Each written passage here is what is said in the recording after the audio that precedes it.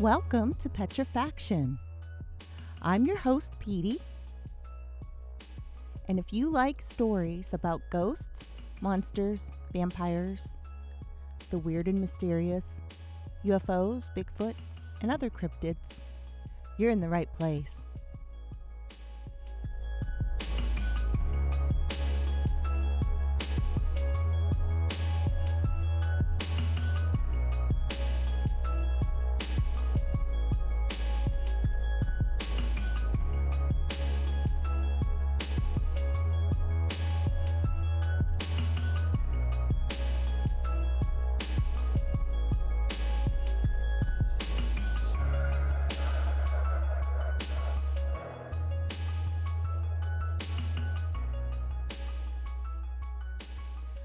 Sit back, relax, and enjoy the show.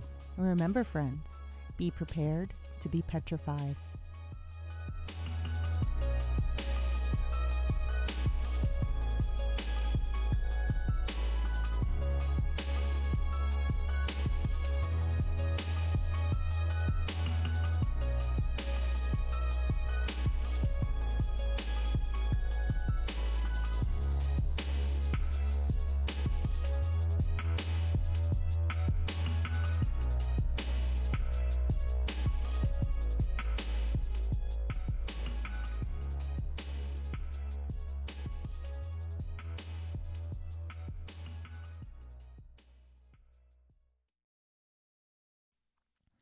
Hi, everybody. This is Petey from Petrifaction Horror Stories.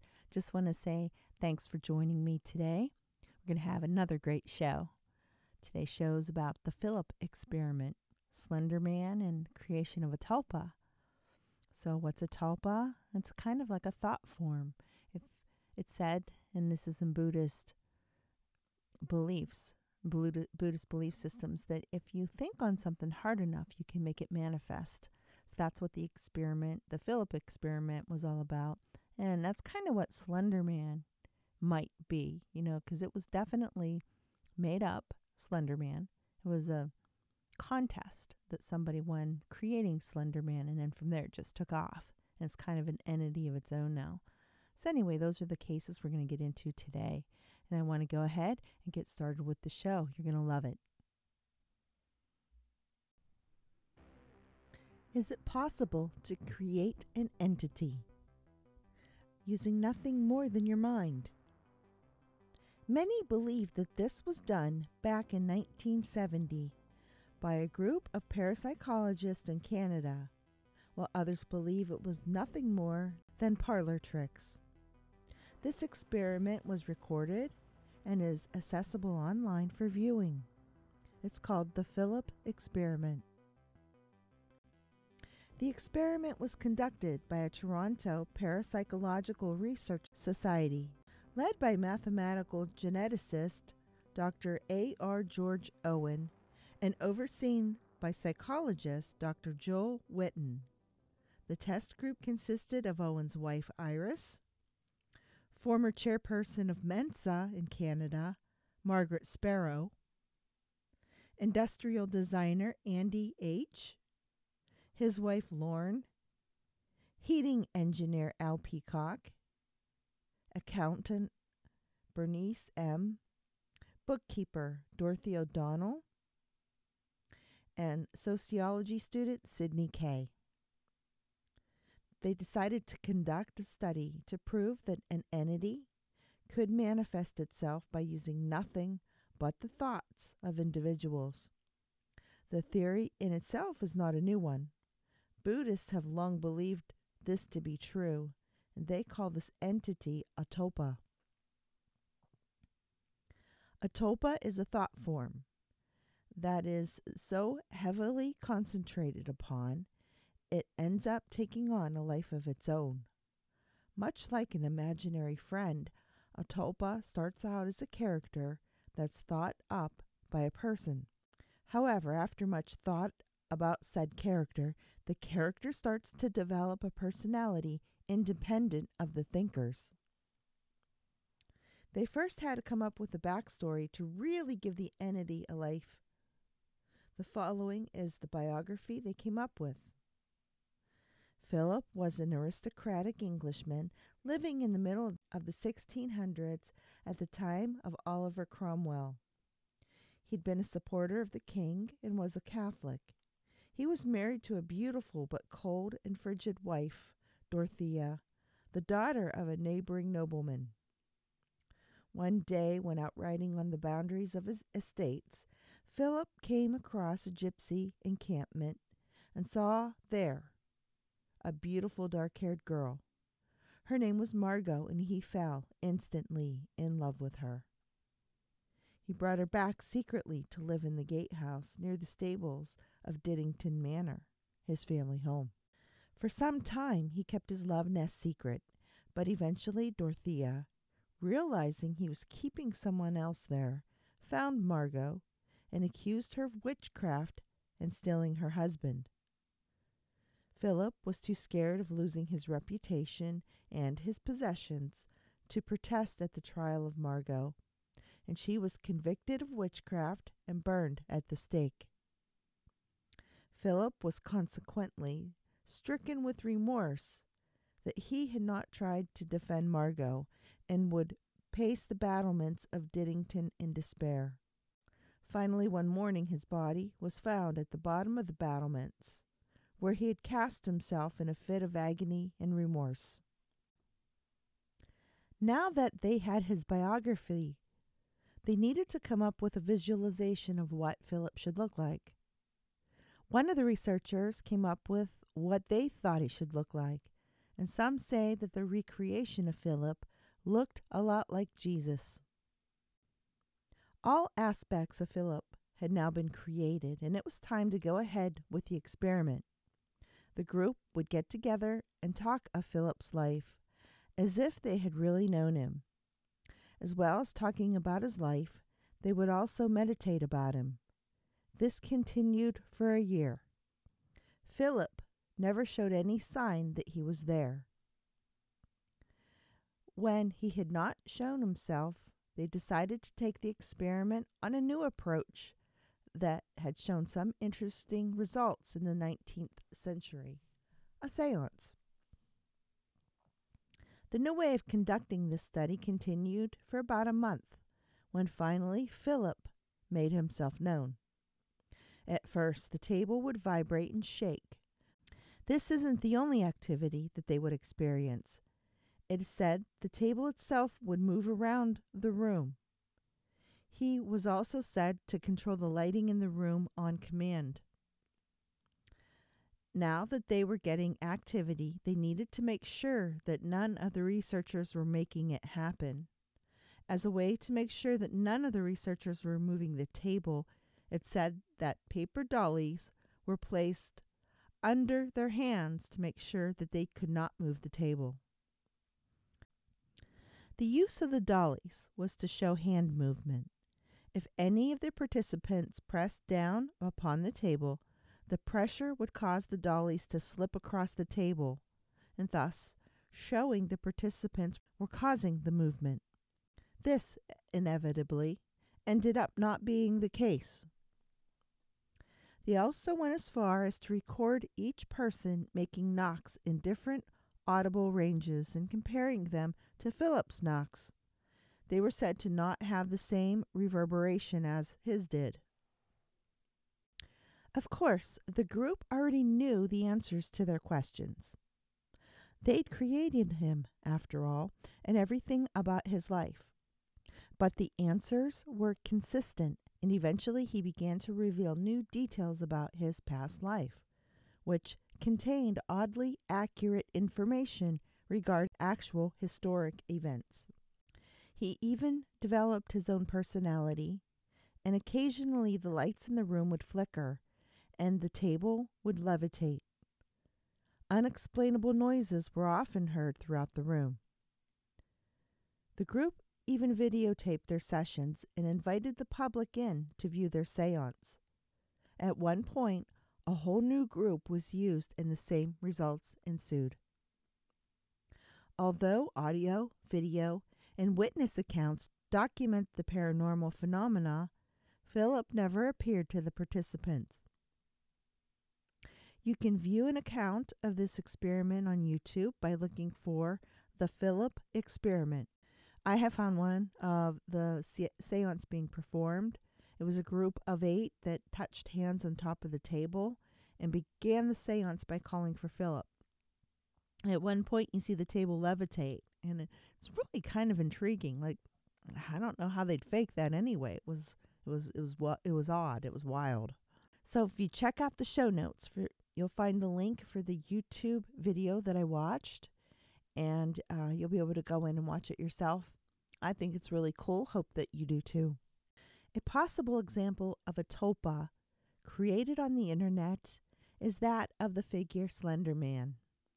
Slender Man, a tall, thin, supernatural creature with featureless face, originated in 2009 when a user on the Something Awful forum posted photoshopped pictures depicting the tall, creepy figure in the background. From there spawned more photos and stories posted by multiple users, eventually creating a backstory for Slender Man, and thus creating an urban legend. There are those that believe that because of the persistent presence and following of Slender Man on the internet, the stories could create a tulpa, if they haven't already. While the origins of Slender Man are well documented and clearly a thing of fiction, there are still those who claim to believe in him. Most notable was a terrible event in 2014 when 2 12-year-old girls who claimed to be followers of Slender Man lured a friend into the woods and stabbed her 19 times to appease him. This was not a tulpa at work, but the actions of 2 young girls whose line between reality and fiction had been blurred. However, if such stories could inspire such intense and horrible action, I think it's possible that if enough people were to focus their belief and intention into one idea, even unintentionally, it could create something living and possibly dangerous. In popular culture, the Philip experiment, also incidentally known as the Philip ghost, loosely inspired The Apparition, released in 2012, and The Quiet Ones, released in 2014. Creating a tulpa isn't something that most people would advise in trying, especially if you're a believer in Tibetan lore. Though the idea of creating a sentient thought form with your mind sounds really cool, it comes with serious dangers. One of the most famous cautionary tales comes from a French explorer called Alexandra David Néel. Néel studied Tibetan religion during her travels and eventually attempted to create a tulpa. Her tulpa was meant to be a fat, jolly monk who would follow her around. At first, nothing really happened, but that quickly changed. Soon she started to see the heavyset form of a monk flit through the corners of the room. The tulpa then started to appear to her, then to others, and then started to talk to her. And that's when the problem started. The monk, once joyous and plump, started to get more slender. As he lost weight, he started to become more menacing. I think he was hangry. People started to remark about the malevolence around Dr. Néel, though the tulpa would only interact with her. Eventually, Néel began to fear for her life. Néel realized she needed to work against the creature she'd created, and with the help of some Tibetan monks, she was able to get rid of the being. Néel never quite forgot what happened in Tibet. Oddly enough, Dr. Néel's story isn't the only cautionary tale against tulpamancy.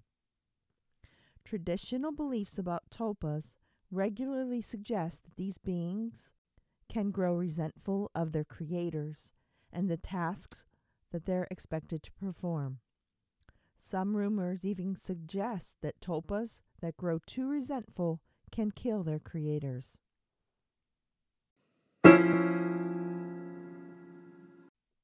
All over the world, enigmatic artifacts have been found that do not fit the accepted geologic or historical timeline. Do they offer a radically different view of our world? Although mysterious, these findings are not quite as compelling because they could have been either forged or misinterpreted. These are maps and drawings, of course. We start with the Piri Reis map. Piri Reis, a Turkish admiral, an avid collector of old maps, compiled information he'd gathered into a map of his own in 1513.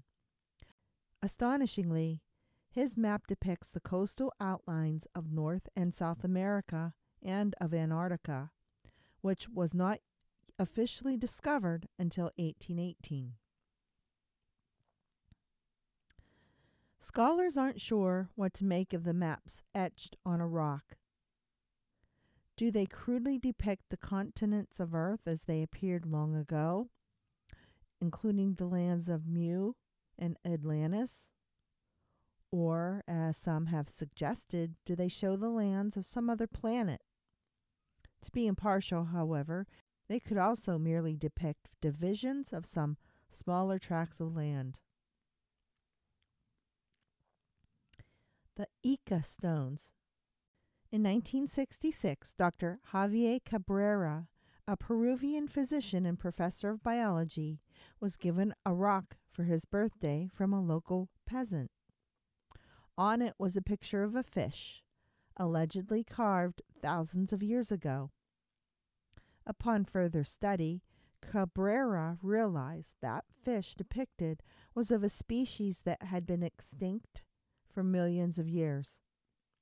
Cabrera hunted down the source of the mysterious rock and found many others like it in the Ica, Peru, thousands of them.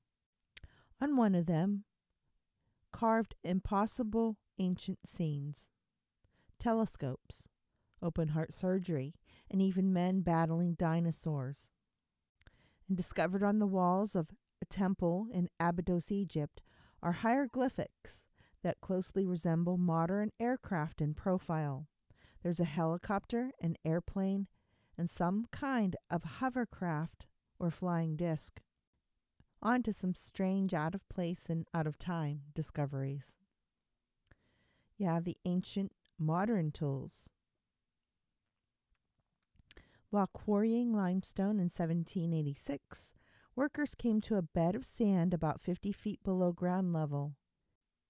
In the layer of sand, they found the stumps of stone pillars and fragments of half-worked rock. Digging further, they found coins, the petrified wooden handles of hammers, and pieces of other petrified wooden tools. The sand in which the discovery was made was beneath a layer of limestone dated at 300 million years old. In June of 1851, Scientific American reprinted a report from the Boston Transcript about a metallic vase found in two parts. It was dynamited out of solid rock, 15 feet below the surface in Dorchester, Massachusetts. The bell-shaped vase was composed of a zinc and silver alloy. On the sides were figures of flowers in bouquet arrangements inlaid with pure silver. The estimated age of the rock out of which it came was 100,000 years. In 1865, a 2-inch metal screw was discovered in a piece of feldspar unearthed from the Abbey Mine in Treasure City, Nevada. The screw had long ago oxidized, but its form, particularly the shape of the threads, could be clearly seen in the feldspar. The stone was calculated to be 21 million years in age. In 1991 to 93, gold prospectors on the Narada River on the eastern side of the Ural Mountains in Russia found unusual, mostly spiral-shaped objects, the smallest measuring about 1 10,000th of an inch. The objects are composed of copper and the rare metals tungsten and molybdenum. Tests showed the objects to be between 20,000 and 318,000 years old. There's also a Grand Canyon mystery. In 1931, Dr. F. Bruce Russell claimed to have found strange underground tunnels in the Death Valley area. Now, according to a story, he discovered winding tunnels containing artifacts that appeared to be a combination of Egyptian and American Indian. There were also mummies there, he said, that were over 8 feet tall. As far as we know, no one's ever rediscovered Russell's mysterious tunnels. Ed Conrad has found impossibly old fossilized human bones embedded in solid shell rock in Pennsylvania. These bones look human, but the rock in which they were trapped is between 280 and 380 million years old.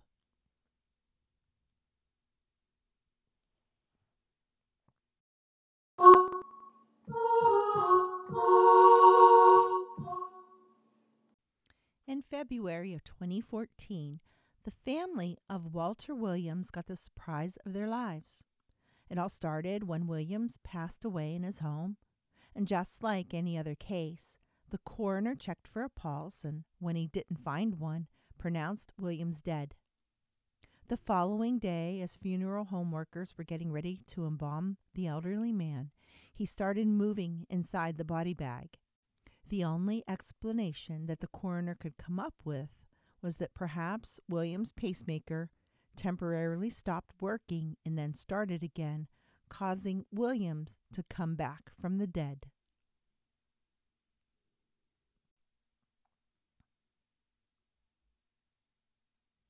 In 1993, Tommy Gray of Utica was at his camp in Warren County in the swamps of the Big Black River.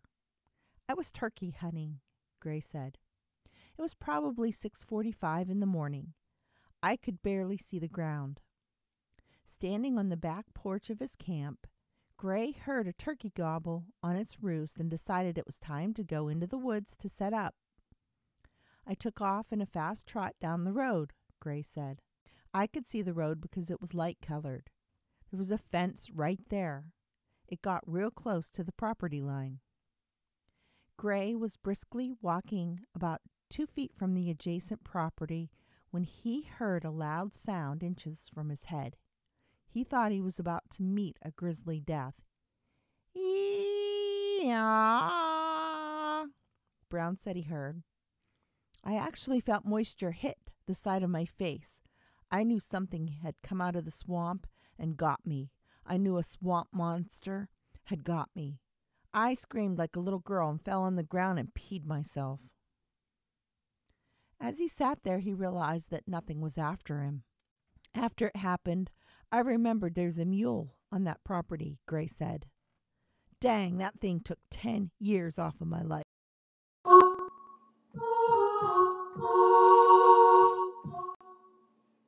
After returning home from their honeymoon in September of 2015, Carol Ann and Ronald Morris found some type of strange animal in their toilet bowl.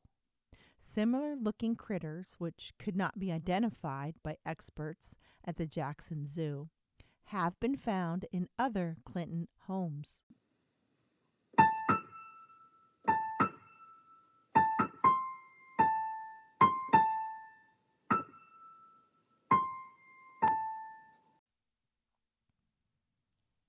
This is from Redditor Hydraulic Turtle.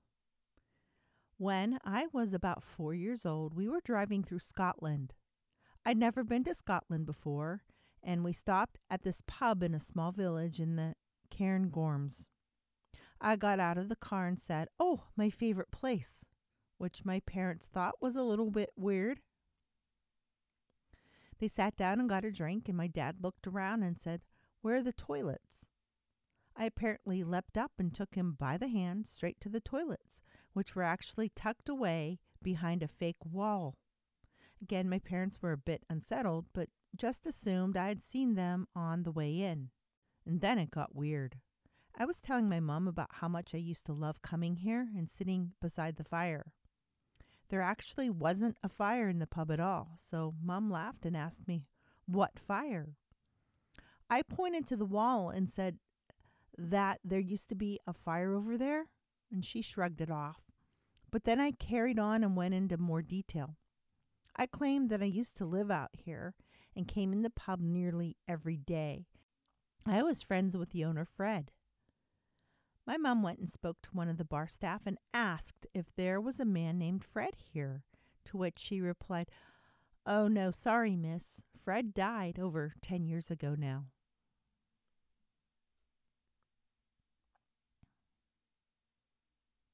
My little brother used to tell my mom and I that he died when he was 11 by being hit by a car.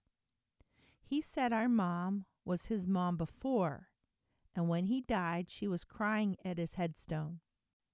He said this many times between when he could first talk until he was about 6 years old or so. So it wasn't a one-time thing. In the story, he always was 11, always died by being hit by a car, and it was always our mom crying at his headstone. Now, at 19 years old, her brother still remembers his death. He says he remembers telling us about it a lot, but only vaguely remembers his death, like as if it were a dream. Our oldest son is named after a Marine that was killed on my husband's last deployment. On a drive to my sister-in-law's house, we passed the military base where his namesake is buried. We'd never visited his grave with our then 3-year-old. As we were driving right past the area where his grave is, our son tells us, just matter-of-factly, "I'm buried over there." We stop our conversation and ask him to repeat himself. "I'm buried over there in the ground, you know, from when I died when I was fighting bad guys with Daddy. Before I was your kid," he said, and then just went back to whatever 3-year-old game he'd been playing. He'd never even visited that side of the city where we were in and had no clue that the graveyard was even there. 2-year-old James Leininger, a Louisiana boy who loved toy planes, had this story to tell. He started to have repeated nightmares of a horrible plane crash. He would kick his legs up in the air screaming, "Airplane crash on fire. Little man can't get out." Then, during the day, he would slam his toy planes into the family's coffee table and yell, "Airplane crash on fire," to the extent that there were dozens of scratches and dents on the table. James talked about the crash, relating that he had been a pilot and that he had flown off a boat. His father asked him the name of the boat, and he said, "Natoma." When his father remarked, "That sounds Japanese to me," James replied, "No, it's an American." James went on to say that he had piloted a type of plane called a Corsair, that his nickname was Little Man, and that he had a friend on the boat named Jack Larson.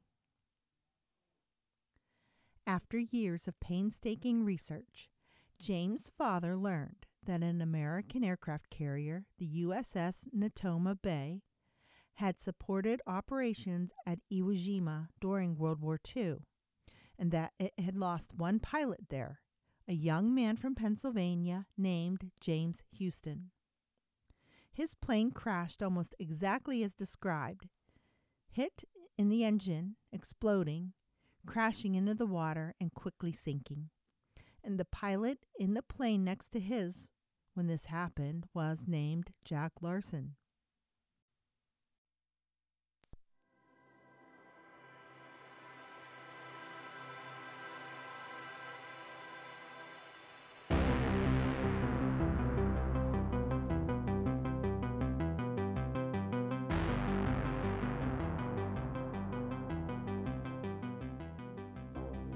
That's all for today's podcast. I thank you for tuning in, and I hope you like the show. If you did, please tell a friend, give us a rating, and hit subscribe. If you have a story you would like to share on Petrifaction, you can contact me at pd@petrifaction@protonmail.com. And remember to check out today's show notes for more information on today's stories.